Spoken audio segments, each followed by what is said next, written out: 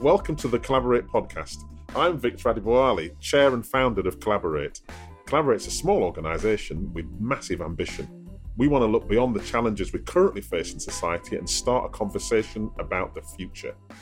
We live in challenging times, and I think we need more collaboration in society, in public services, in our economy, all to create a better future. So, we're exploring what a collaborative society could look like, how you build it, and where the green shoots are. And as part of this, I'm talking to some fascinating people about how they are creating change through their work. Steve Reed MP, I met a few years ago now, possibly 10 years ago, but he's MP for Croydon. And I wanted to talk to somebody who had a take on the political situation, but could relate it to their own experiences and has gone through, I mean, lots of politicians have gone through local government, but Steve Reed brought to it an energy and a frustration born of his own experiences that led him to do some interesting things, some collaborative things. And he's the kind of guy that bounces with energy and he brings you into a possible future, whether you like it or not. And I find that inspiring, and I think you will too. What do you do, Steve? Well, now I'm the Labour MP for Croydon North, and I've been there for 6.5 years now since I got in a by-election. Before that, I was leader of Lambeth Council. Before that, I was in publishing. No, I didn't know. I didn't know. Yeah, that was my background. It wasn't political at all. And I'm also on the front bench in Parliament on the Labour side. I'm a Shadow Minister for Children and Families, which is a great role to have. So I met you when you were leader of Lambeth, I think. That's right. You did the Cooperative Council 10 years ago, I think. It was 10 years, and it kind of moved the needle a bit on local government. There's a number of other people who did that. I think it was one of the most radical experiments tried in changing the way that public services are run. It was, and a number of councils followed you after that. They did, yeah. But I want to go back a bit, because I knew you in the political role, but I'm interested in what. I mean, people always ask politicians this, don't they? But I think it's important to know who you are, really. Particularly as who knows, you could be the next Prime Minister. How did you get there? When I was younger, it would never have even occurred to me that I could be an MP, even though I was quite interested in politics. Yeah. So we were brought up in just on the outskirts between St Albans and Watford. Okay. My whole family worked in a big print factory in Watford called Oddham's. Like when I say, I mean literally the whole family. My dad, my grandparents, my uncles, my aunties, everyone worked in this one factory. And the assumption was that's where I was going to end up working as well.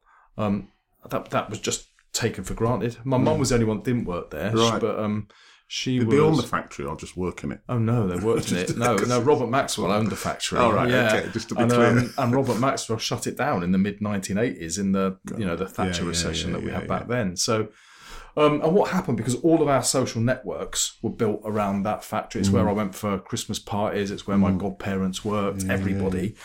When it shut down, it devastated the community. Everyone's expectations were taken away. They all got their income there. They all got their sense of who they were from that place. They all got their sense of belonging.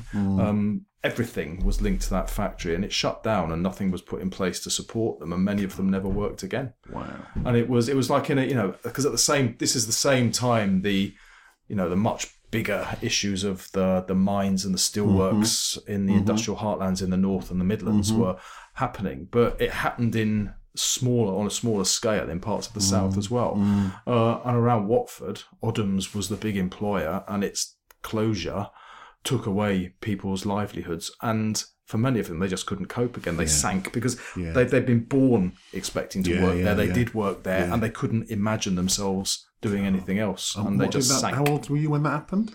I'd just gone to university, actually, when that happened. But I saw what it did to my parents' sense of confidence. My dad didn't work for a while.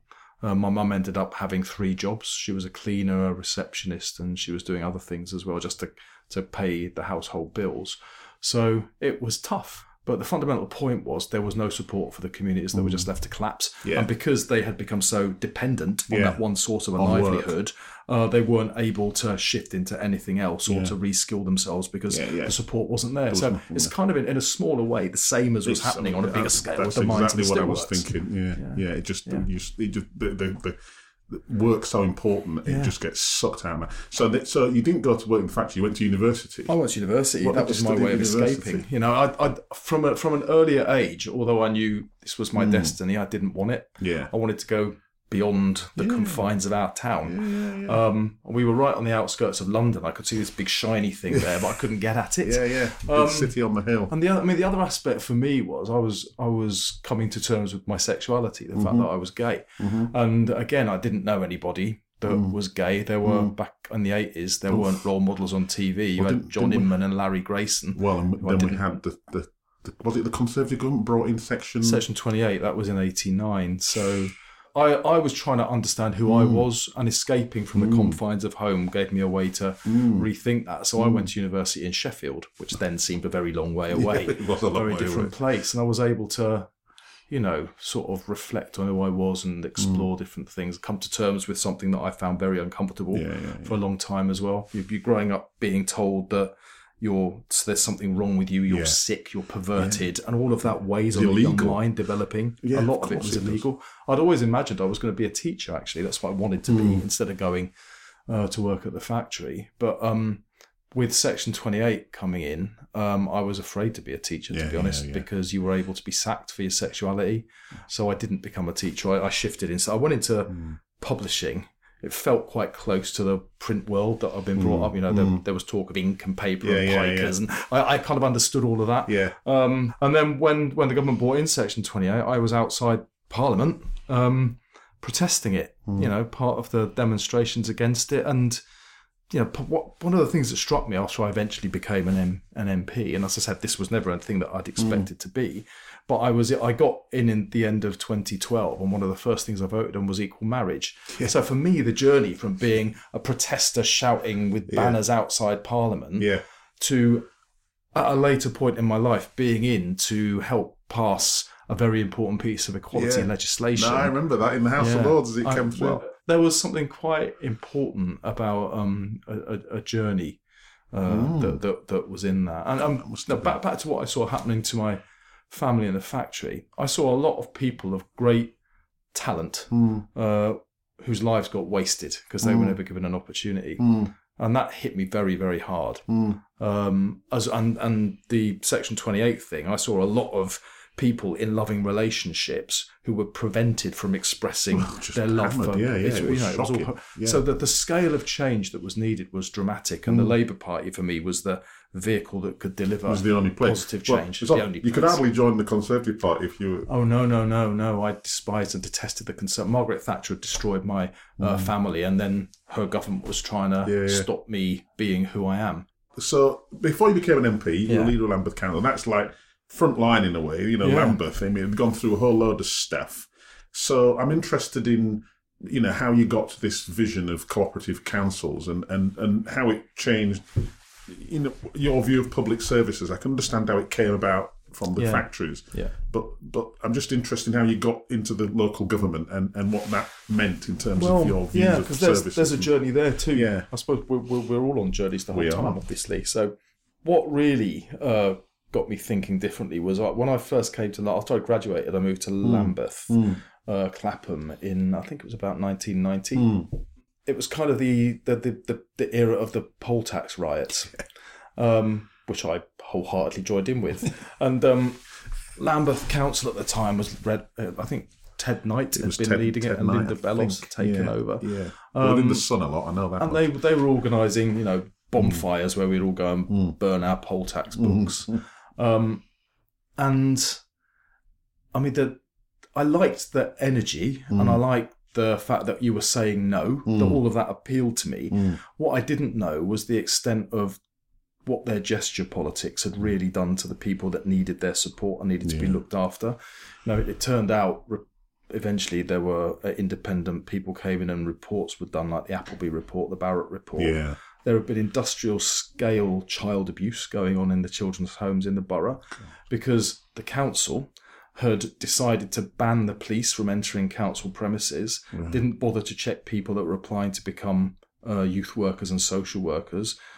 So you got paedophiles organising themselves to go and get jobs in Lambeth children's homes where they raped the children in their beds on an industrial scale. I mean, the scale of corruption, financial corruption beyond that as well. It cost about twice as much to repair a council house in Lambeth as in Southwark next door, because the amount of money that was leaking out the system because nobody was checking. They only collected in 50% of the money that was due through the rates, so they couldn't fund the services. They built up a debt the size of a third world country that the council is still struggling to pay off. So this taught me a lot about the need to focus your politics not on gestures but on really listening to people and supporting them. Deliver the goods. And what was the thing that those kids whose lives were being destroyed, literally destroyed, the things they most lacked was a voice. Nobody listened to them. They had no means to assert what they wanted or to demand to be listened to and then get heard. It wasn't there. What had to shift in order to give people a voice?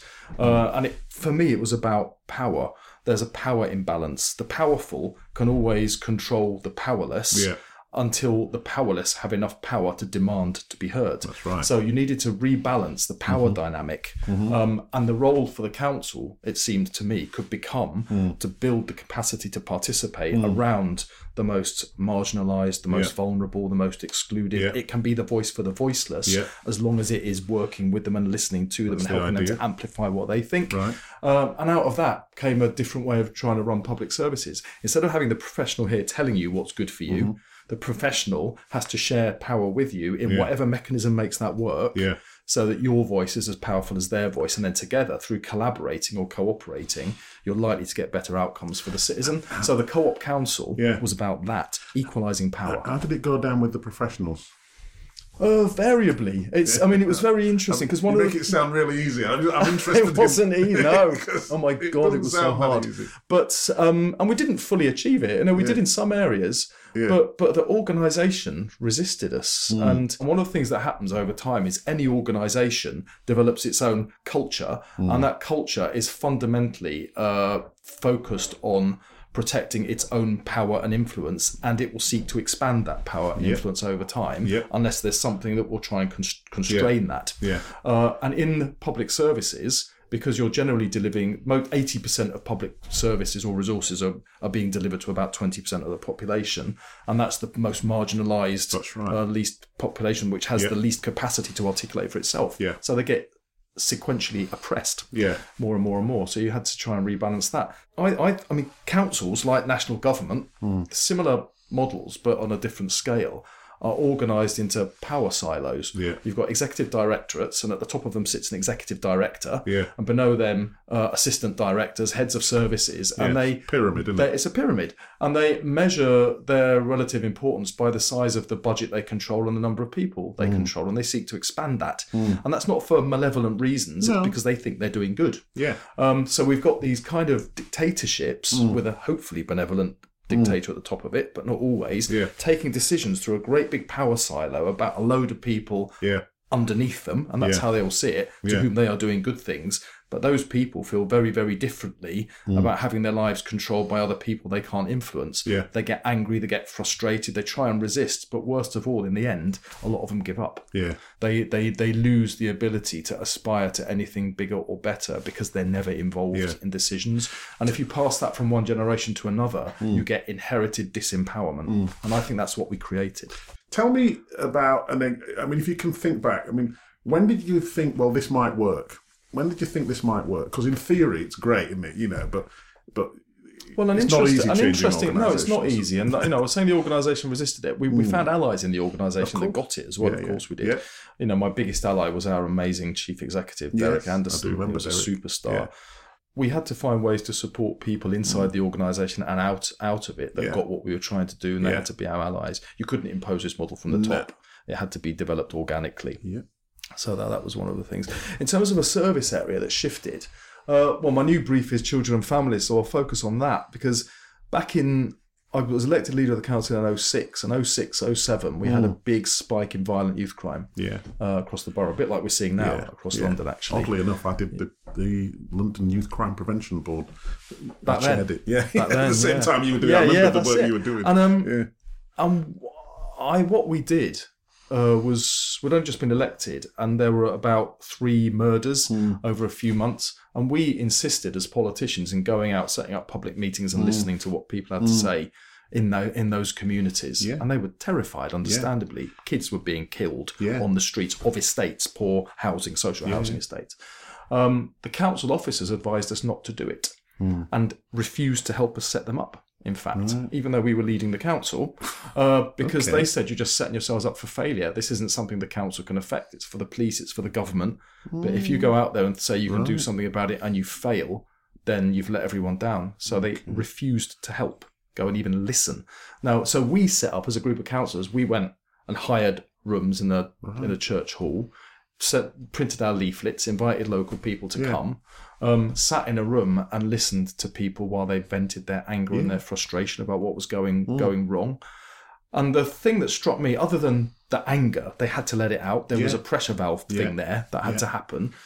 But their own insights about what was going wrong and their frustration and rage that you're spending as a council, tens of thousands of pounds doing stuff of our money that isn't protecting our children. Yeah. Why don't you do this instead? Yeah. Because this is what we think will work.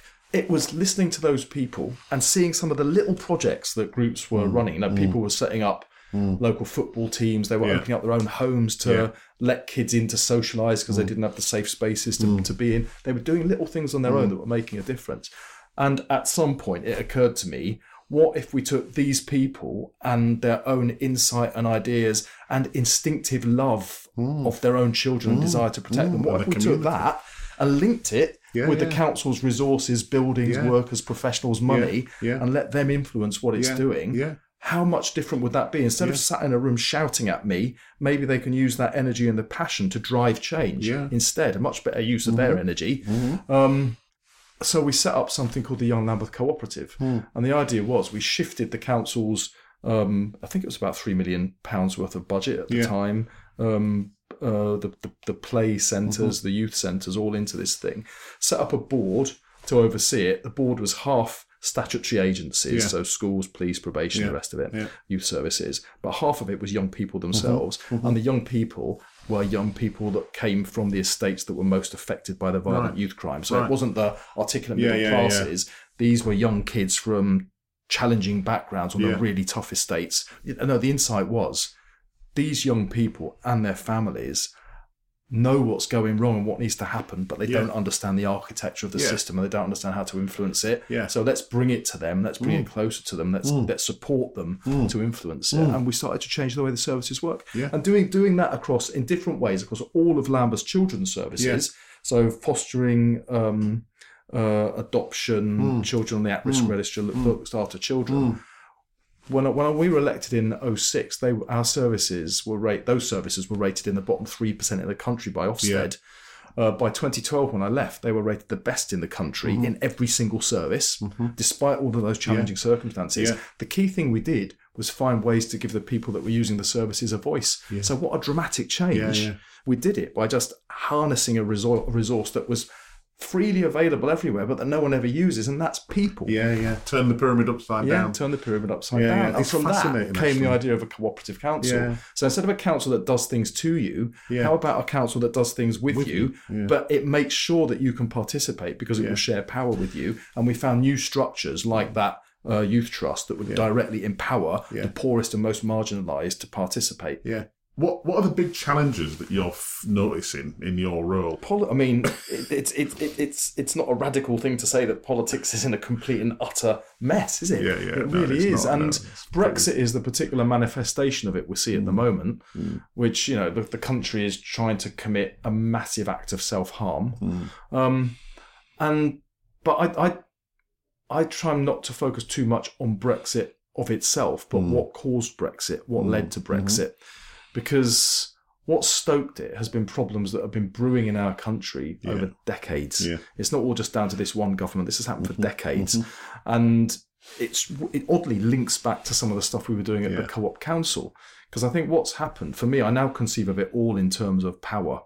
And the lack of power that many people feel over the forces that control their lives is what has bred immense discontent with our society and with politics. And it's not just public services by any means. If you look at what's happened in those formerly industrialized regions of the country where manufacturing, steel, coal, everything went, partly offshoring, partly automation, more automation actually than offshoring. But people's livelihoods were taken away, just like my family at their factory. Everything that they knew was taken away and nothing was put in its place. And where they'd had hope and confidence in the future, they now had only despair and fear. And young people who were bright enough to get away got away, like I did. And they never came back. And you ended up with whole towns with shut down town centres. Their younger talent left, older people thrown on the scrap heap and never given the chance. Everything was hollowed out. And those people lacked the power to force change to happen on their own terms, or to give them back something that would allow them to control their own futures. And that's got worse and worse as the decades have gone on. If you take us back to the financial crash 2007, 12 years have passed since then, and in that time the economy has grown at by about 15%. The overall economy has got richer by 15%. But the average worker has seen their wages decline by 10% in real terms. So the average worker is getting less and less, while the economy is generating more and more money. So it's going to a few at the top, but everyone else isn't feeling the benefit of it. And what's happened there is another dynamic of power. There used to be, in an earlier age, there was a kind of an unspoken social contract that inequality wouldn't be allowed to go too far in another direction. But what's actually happened in economic terms is the return to capital has increased as a proportion, while the return to labour has reduced. And labour, working people, lack the power to demand a fair share of the proceeds of growth. So power for me is fundamental. Because I'm tempted, because it'd be easy to agree with you, and I kind of do. It's like it's the blinding. Again, it's like what you describe is the effects of gravity. But when you say this to people, some people, I talk to people on the right, they would say, it's an act of force of nature. These things happen. It's inevitable that some people are going to get it in the neck, and they voted. It wasn't about it wasn't about Britain. It was about the whole world. And individuals did do well in that period. We freed some individuals up to become entrepreneurs and develop stuff. You're howling in the wind. What could these people in Croydon have done to made anything better? The decisions were made miles away from them, and really, they needed more self. I think the fundamental thing is inequality has been allowed to grow. The powerful are able to demand and get more for themselves, leaving the less powerful to sink. And if you're the most powerless, you've lost so much. It's almost unconscionable what we've done to those people. And none of this is inevitable. None of it is the weather. These are all social constructs that we as a society have allowed to develop. And we as a society can choose to stop it. And that's what we have to do, in my view. It's a matter of how we do that. I mean, one statistic, I was speaking to the Children's Commissioner in my office last week, gave me a staggering statistic. There are 3 high-risk factors that when a child is born, if any of those are present in their family, that child's life chances are dramatically curtailed. And they are if the parent is addicted to drugs or alcohol, the parent has severe mental ill health, or if the parent is the victim of domestic violence, that child's life chances are massively curtailed. There are 16,000 children born every year in this country whose parents exhibit all 3. Absolutely. Those kids have no chance from the second they're born. Those kids are not going to become entrepreneurs, doctors, MPs. Those kids are likely to fail at school. They're much more likely to end up in prison. They're much more likely to be on the streets. They're much more likely to die younger. From the minute they're born, that child has no chance of life. And how can we allow that to be? We've chosen to let this happen. We can choose to be different if we want to. When you go into your community, into your constituency, how do you see the current challenges affecting relationships between members of your constituency, members of the community that you serve? Sort of. I think when people feel really under threat, they quite often retrench. They sort of go back behind closed doors and they try and hide away. And when all the sources of support that might have once been out there, particularly voluntary groups, advocacy groups, campaign groups, have had all their resources taken away, no one's going out, knocking on their doors, pulling them together and trying to advocate for them anymore. So there's a sense of isolation. But in that, I think communities themselves, we as human beings, as social creatures, instinctively want to be together with other human beings. So it quite often doesn't take much of an instigation to get people to come together and collaborate. And there's one great example. There's a GP practice in Thornton Heath called the Parchmore Medical Centre. I've heard of it. And what they've done, they got a guy who I actually know when I was up in Lambeth, actually. He's got a background in community organising, not a background in health. And he came in as the practice manager. And what he's done is he's worked with the community and they've set up in church halls, school halls, community spaces, activities that bring the community together to tackle issues that the community is facing. So isolated older people come together to share a coffee in the pub in the morning before it opens for customers at 11:30. They get people with mobility issues in the church hall and they bring someone in to do music and movement with them. They texted everyone that was registered with a GP surgery and said, if you're a parent that is worried about child nutrition, we've got some nutritionists and some cooks coming along to St Paul's Church Hall. Come down and we're going to give you... They expected 40 or 50 people to turn up. It was well over 120.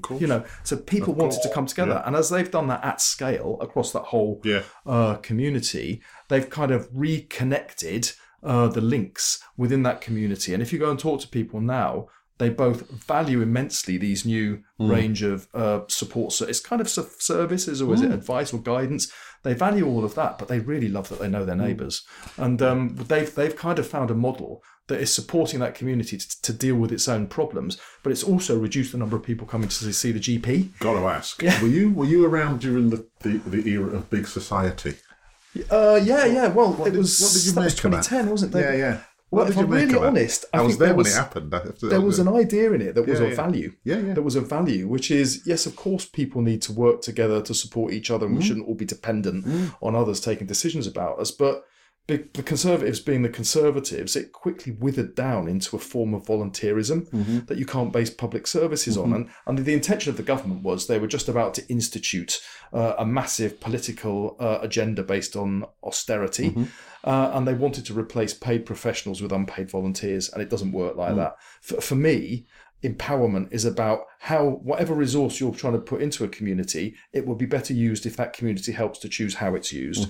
For the Conservatives, the big society was about ripping out professional support and replacing it with non-professionals. So although the language was similar, in intent, it was completely different. There's nothing wrong with kindness, is there? The problem with it is that it's not equally distributed. Which is why we have public services. So, what needs to change? So now you're here. Yeah.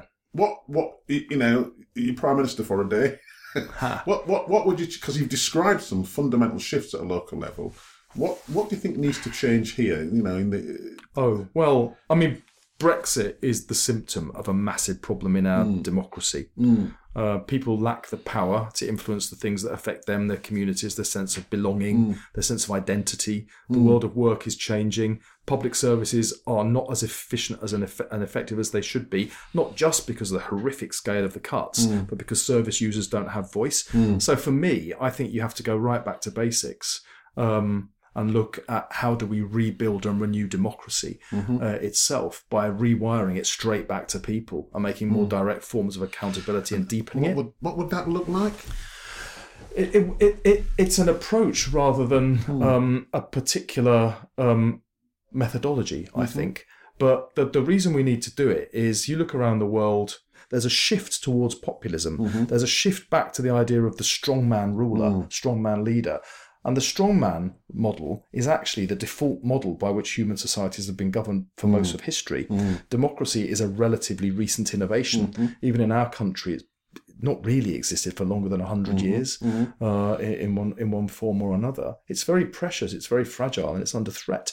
So given the scale of that change, and given that the form of liberal democracy we had up to the crash failed, ultimately it failed to provide the protections people expected, what do? Do you move away from it, or do you find a new way to deepen and embed it? For me, we have to remake our democracy around people. So in public services, that means rewiring accountability directly back to service users and citizens. In the economy, it means looking at how you empower workers so that they can demand and take a bigger share of the proceeds of growth, and it can't all be creamed off by a tiny elite sat at the top. New forms of accountability, new models of public ownership, new forms of decision making. We've got the whole online revolution, the whole digital revolution as well, which is both a threat and a massive opportunity. Big corporations can now mine and exploit our data to find new ways to coerce us into buying things for us and our children that are going to be damaging. Or we can take that data, we can take control of it,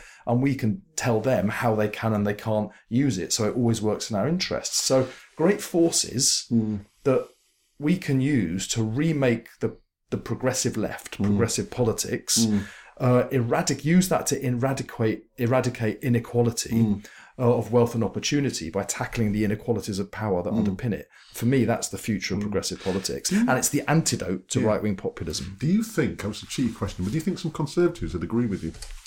Some would, to an extent. Yes, it's quite interesting because the traditional left-right fissure doesn't quite work around empowerment. Some people on the left don't get it as well.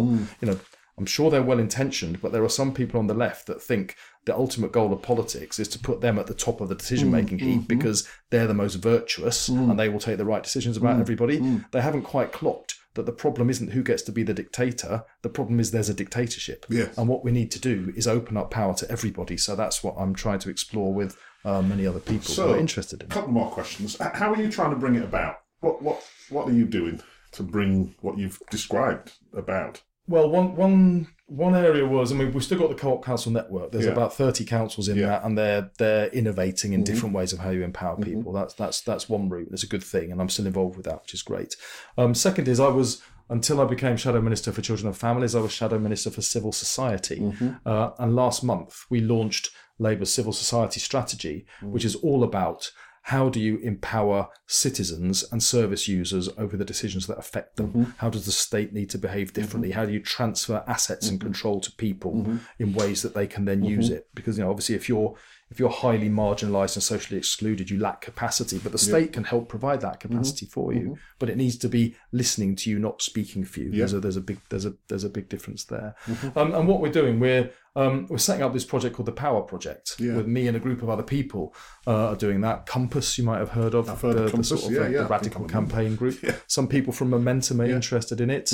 We've got people from right across the breadth of the Labour Party, campaign organisations, people in civil society, people that are interested in digital technology. And we're going to use that to scope out how can you create an open platform, participative project that looks at what is power, who has access to power, where is it hoarded, how do you open it up, how do you distribute it, how do you make sure that the most marginalised and the most vulnerable can also have access to power. And I think if we explore that, we can start to try and understand what is disfiguring people's lives and how we help them to use their own resources and insights to reshape it. It's really about how do we deepen and embed democracy so it can resist the threats to it coming from right-wing populism and hard left extremism. And I'm assuming, I mean, I know you're a Labour Party politician, but if other people from other parties wanted to come along, would that be okay? That's fine, yeah. And do you see any green shoots out there? Do you see any green shoots? And what gives you hope?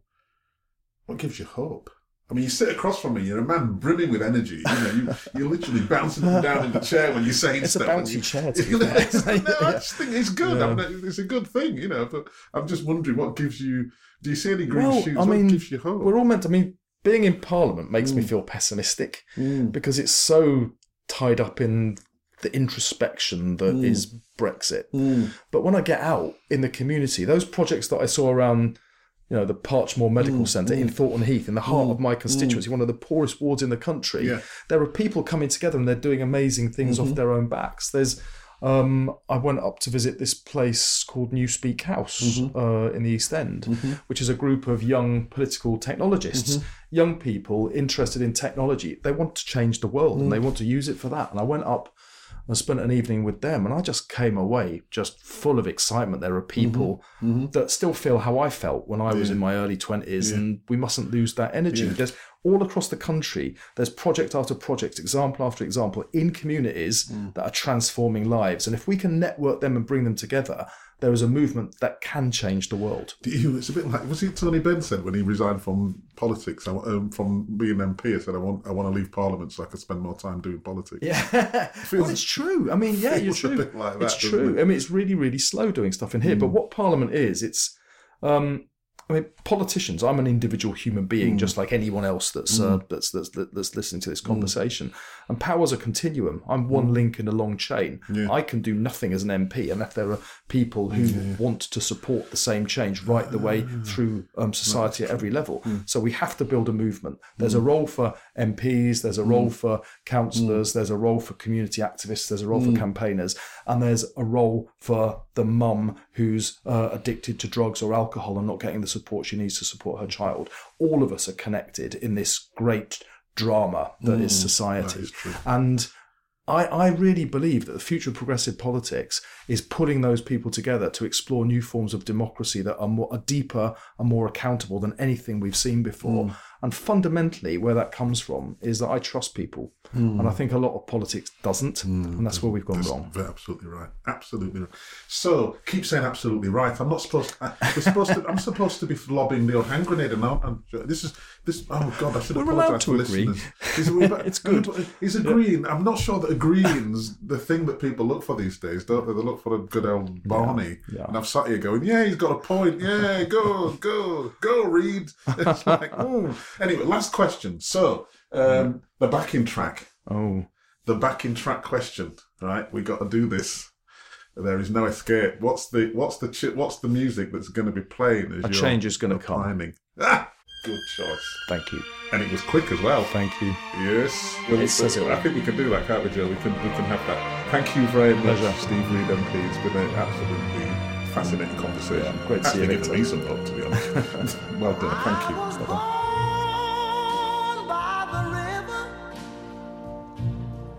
In a little tent, and just like the river I've been running ever since. It's been a long... You can find out more about the work of Collaborate and the Collaborative Society on our website, collaboratecic.com. Do get in touch if you'd like to be part of the conversation.